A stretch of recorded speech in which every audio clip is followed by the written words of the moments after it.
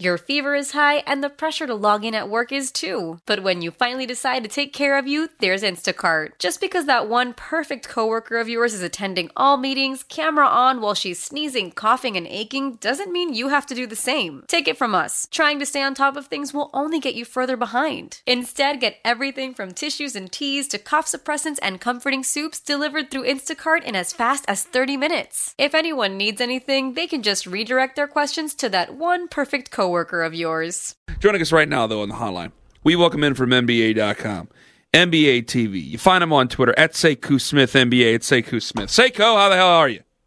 I'm doing good, man. How are you? I'm doing wonderful. Okay, I don't know what type of conversation we're going to have because there's always a bit of a difference, and I don't know if you've noticed, you probably have, between people who cover the league and fans of the league. So, like a fan of myself, I'll sit there and I'll make bombastic opinions about LeBron James and his legacy, and then I got to talk to a guy like you who will probably bring me a little bit back down to earth. So let me ask you this, Sekou. Do you think that missing the playoffs hurts LeBron's legacy?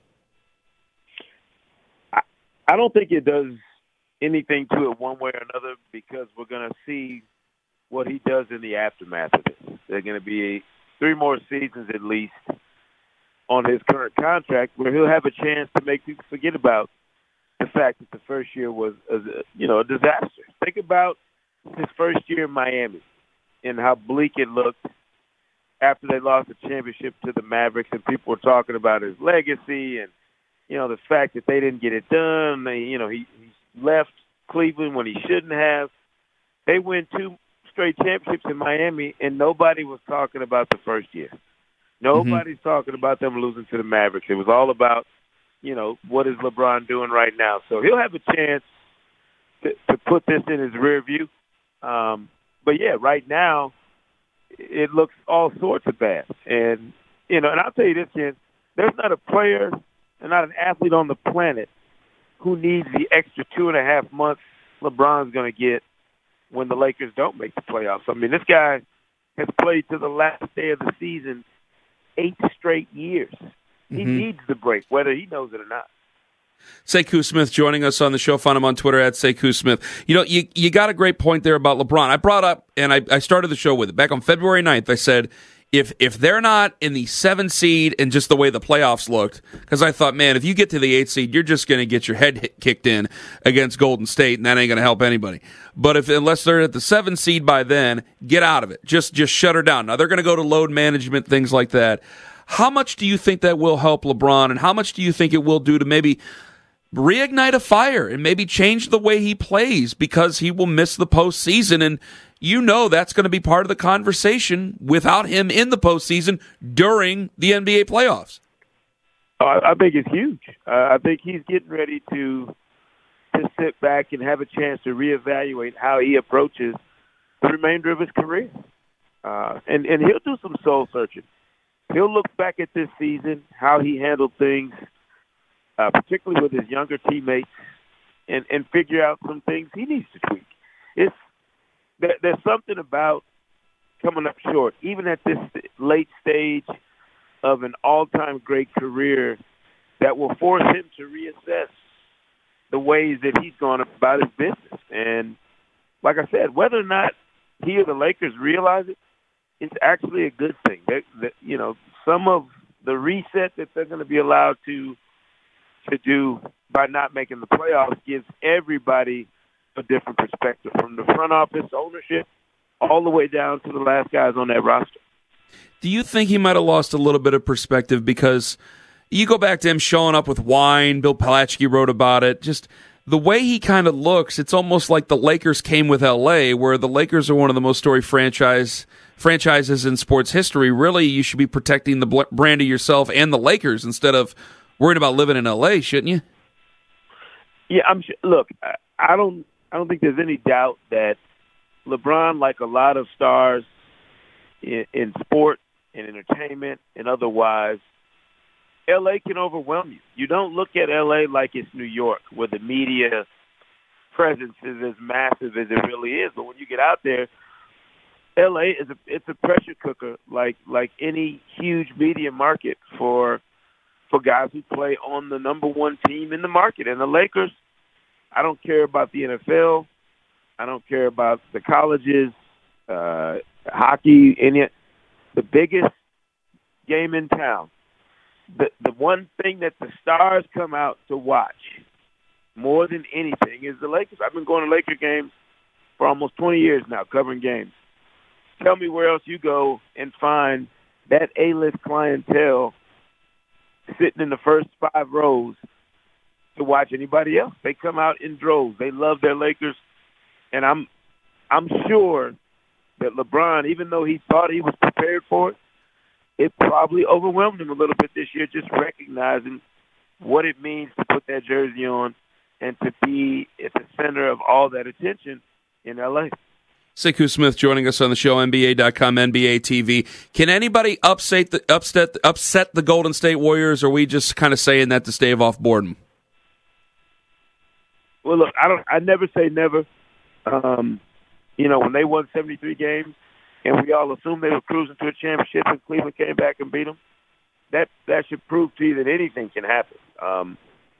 But there's not a team right now that you look at and say, on paper, they can go in and win 4 out of 7 against this Warriors team.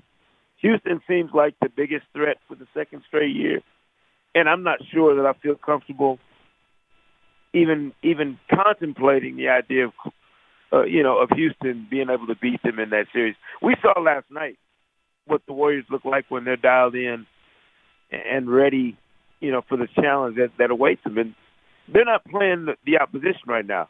They're playing legacy and history and their own internal, adversity in terms of trying to win a third straight championship, third and 4 years, and really the history of what they're trying to do. They're playing for something bigger than just themselves. They're trying to play for some hallowed ground in the history of the game. Is Kevin Durant truly unhappy? No, I think Kevin Durant is like a lot of guys who reach the pinnacle of their career in their late 20s. Think about it. When you climb that mountain at that stage of life, you start looking for new challenges. You start, searching for different motivations and things that keep you, motivated and fired up. I just think he's a guy who's exploring the boundaries of what he can do as a professional, as a person. And sometimes it manifests itself in strange ways. I mean, he's looking for the boogeyman. He's looking for somebody to keep him with that chip on his shoulder. And unfortunately, that somebody right now is us. It's the media. Do you think, well, that's a different way of putting it. Do you think, though, that maybe, just flesh this out with me. What if he stayed at Golden State after this year? Everybody assumes he's going to leave. And it seems that anytime there's a problem, we just blame him. We just blame, hey, well, Kevin Durant's leaving. He's a great big distraction. And so we just blame him. Well, if he goes to New York, there's even more media that's on him.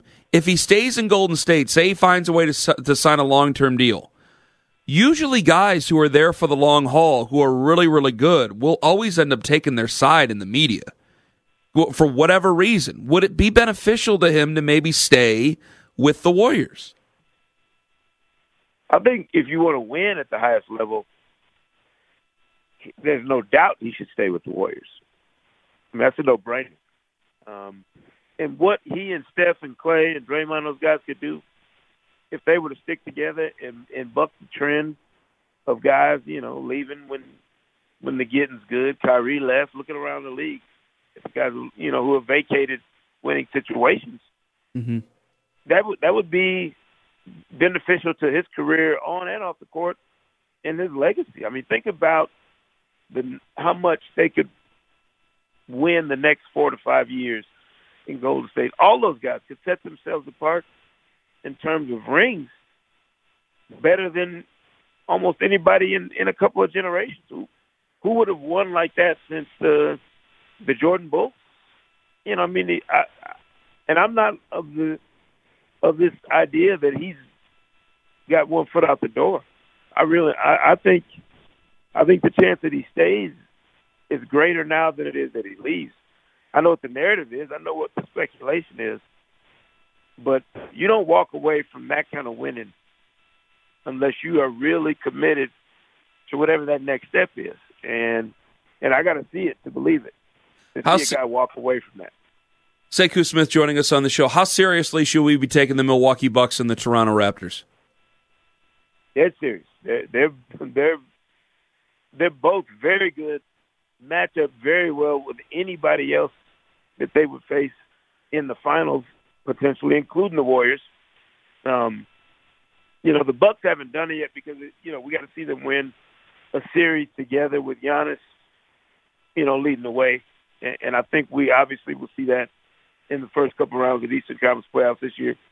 Toronto's a different beast because we know that they've had a ceiling in the past, but they haven't had a guy like Kawhi Leonard to steer them, through those sorts of potholes in the playoffs.